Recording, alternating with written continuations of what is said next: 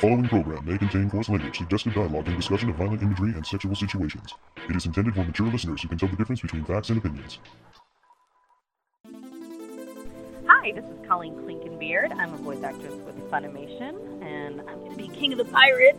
And you are currently listening to a Toonami Faithful podcast exclusive.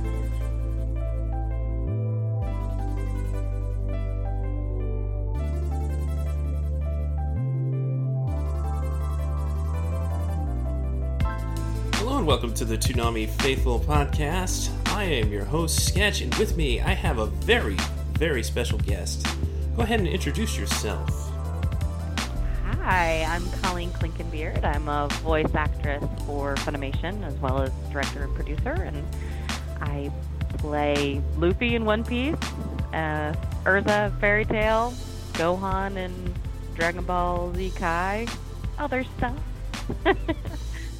So many roles. So many roles. Over 300 now, I guess, so I'm going to go ahead and not list those. Everybody wants to look it up. There's multiple resources on the internet. Yes. And now I know people could probably look this answer up on the internet too, but we feel it's appropriate to start out by asking you to briefly tell us about your journey into voice acting and then ADR directing and all of the other hats that you hold at Funimation. It's been sort of a charmed journey, actually. I feel very, very lucky. I got into Funimation because I was friends with Laura Bailey, who was a voice actress for Funimation at the time, and we were doing plays together, and we became friends. So she brought me up to Funimation and kind of got me in the door for an audition. And that audition was Rachel in Case Closed. And actually from that audition, I got my first lead before Rachel, which was Eclair in Kitty Grade. And then at episode 16 of Kitty Grade, Justin Cook was made a producer, and he asked if I wanted to take over as director because I was so close to the project, and of course I did. So I stepped in. And I think the second thing I ever directed was Full Metal Alchemist. And I started writing right about the same time and line producing shortly after that. So it's just been kind of a matter of being in the right place at the right time and knowing the right people, which is not something that you can really set out to do. It's just luck. And, you know, it helps that I was prepared for it. I had a degree in acting from Florida State, so it's not like I hadn't been an actress my whole life, but it all sort of snuck up on me, and then I ended up just kind of being sucked into the vortex of Funimation and not really having time for anything else. So I never did any of the on-camera acting that I ever intended to do. I was going to go to New York and try for Broadway and soap opera combo, and I just ended up staying in Dallas and staying with Funimation. Became a full-time director, and then I became, I was promoted just a few years ago to development producer here, and that's what I'm doing right now. Wow. Your first real directing gig was Full Metal Alchemist? That dub is sensational. Well, it was my first. I cut my teeth on Kitty Grade, on the end of Kitty Grade, and then Kodocha and Full Metal started pretty simultaneously, and so it was me and Mike doing Full Metal, and that was it was quite a surreal experience for that to be my first one, I think. I bet. Wow. That's lucky. Yeah, lucky would probably be the word. Sounds like the Wild West back in the old Funimation days. It's like, yeah, you've done this a little bit. Come be our director. Just throw you in the booth. And nowadays that would just never happen. There's so many people. But back in that day, Laura was one of the first female actors at Funimation. And then I was not too shortly after that. I mean, I was one of, I don't know, maybe 10 or 12 voice actresses that were kind of making the rounds and doing all the roles. So it just really was good timing. Nowadays, we're so full up that it takes a long time to climb anywhere. Yeah, speaking of nowadays, from your perspective, what has changed the most about the process of dubbing anime since the introduction of the simuldub? I don't know that our process has intimately changed. It's just that the duration of everything we do is different, and I don't just mean shortened, but we do an episode a week, and then it immediately airs. So instead of waiting, a year and a half for the full DVD to come out to see what any fan reaction might be to anything we do, we get to see it the week after we dub it. So that part's kind of great. That has been the biggest change for me, is the immediate feedback that we get, and to be sure, a little bit more pressure to get it right quickly, because you're not going to have that year and a half to go back and make any changes. So when you dub an episode, you really need to be pretty sure about your choices, or stay very, very close to the translation to make sure that your choices are going to live well when the next episode comes out. So how does that differ when you end up with a show that has a backlog of episodes, say One Piece or Dragon Ball Super, when you have these episodes that have been available in Japan for a while and you get big batches of them, but you still probably do about one a week? No, that changes. So you'll notice with One Piece, we are not simuldubbing that show. Oh gosh, no. And there's just too much to catch up on. So that is still kind of in the old model, where we get a batch of episodes. They'll get about 12 episodes at a time and throw them in a booth.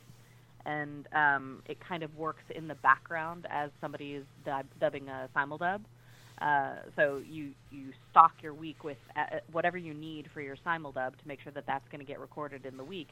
And then any excess hours that you have, you do some casting and some dubbing for the One Piece episodes that you have kind of going on in the background, and that way you can start to fill the dubs out and hopefully get them in within your deadline. But you can push the deadline, and it's not going to make as much of a difference because it'll still hit street at the right time. Okay. Relaxed. a little bit more relaxed, a little more wiggle room. A little bit more relaxed. Not for Luffy, but... Nothing's relaxing for Luffy. No, he's not a relaxed kind of guy. I'm still waiting for Library Island. Sounds like a place that would be very boring for him. No, shh. It'll be great. Shh! Are you a librarian now? It'll be great. I'll just have Luffy whisper for a while. Somebody be around there like, shh, you're being too loud. It's probably he'd probably go to Library Island and scream. You're right, but yeah. Girl can dream. Yeah, it's kind of crazy to think about it, I'm sure, but you've been voicing Luffy in One Piece for thereabouts a decade now. So I gotta ask, what have been some of your favorite moments on the journey, both in the booth and outside the booth? Oh, I think my favorite moments are always the funny ones. I know the fans really attach to the big fights, but those have kind of mixed feelings for me. They're bittersweet because my voice really, really does not like them. Oh, yeah. So I guess my favorite moments are the silly ones. I like Afro Luffy, and I like the Davy back fight. Yes. And Mike does too. I think we really enjoy the times that I remember the most, where it's not just going in the day at the office, are when Mike and I are joking around about something that's ridiculous that's happening in the booth, and coming up with some sort of inside joke that will perpetuate much longer than it needs to, and will never be explainable to any kind of audience. Those are the ones that I really look back on fondly. Yeah, the fights are great. I'm sure it was quite an experience to do, let's say, Luffy versus Usopp. Yeah, you know what? That one went by quickly, though, because it's the 30-episode fights that really tear into me. Usopp was hard. That fight was hard because it's hard to do Luffy crying. it's just not a natural sound to come out of my my throat. So that made that difficult, but and just the emotional attachment. But the fights that are really hard are like me chasing Eneru up the vine forever, and Crocodile, the whole crocodile thing, and Lucci, and just the big ones that go on and on and on and on. The entirety of Marineford. Yes, exactly. I did a lot of yelling there, and there was nobody around to help me out because all of the others were somewhere else. Yeah. I so personally, the really heartbreaking moments are what get me in One Piece. I mean, I cry for the boat every time. Every time. I do too. That is my biggest one. You know what? That is it. That's my number one. I think the Robin episodes are, for most people, the ones that hit them hardest, or the Nami Arlong episodes. But for me, it's the boat. I'm going, Mary. I'm on that boat. It's like I don't even have to watch the visuals. I can just listen to either the Funimation cast or the Japanese cast. Just read that line to like, oh. I know, right? I'm gonna cry myself to sleep again. It's beautiful. Oh gosh, we're only through 2 of these questions, and I've got to go in like 5 minutes. Okay, we better speed up. So unfortunately, One Piece left Toonami close to a year ago, and that's a huge bummer. But Space Dandy's back. Sad. So how was your experience voicing Scarlet? I really love the character, but she's such the straight man. She's the straight woman in the show, and so I don't get any of the really funny parts, so I'm kind of sad about that. And then the one episode that I wanted to end a certain way did not end that certain way. So I love the show, and I think it's hilarious, but I would like to have it come back, and I would like Scarlett to get some humorous times in there. I'm glad you said that, because I was actually going to ask if Space Dandy had more episodes, what you'd like to see happen. Cool. More Scarlet. Absolutely. Yeah. Oh, that's always the answer. That the Boyfriend Planet episode, man. The end of that. Yeah, oh, come on. He got Shinkai'd. Trains and all that. So you've worked on numerous shows, including some of the most iconic anime around, but what are some of the underexposed gems that you think our listeners might not be familiar with? I hope by now most people have heard of Steins Gate. I know it's not one of the big ones, but it is, in my opinion, one of the best. So if you haven't watched Steins Gate, you should watch that. But smaller than that, I would say Good Luck Girl is one of my all-time favorites. Oh, that's hilarious. I really liked Fractal, and very few people have seen Fractal, so I'll put that one in there too. All right.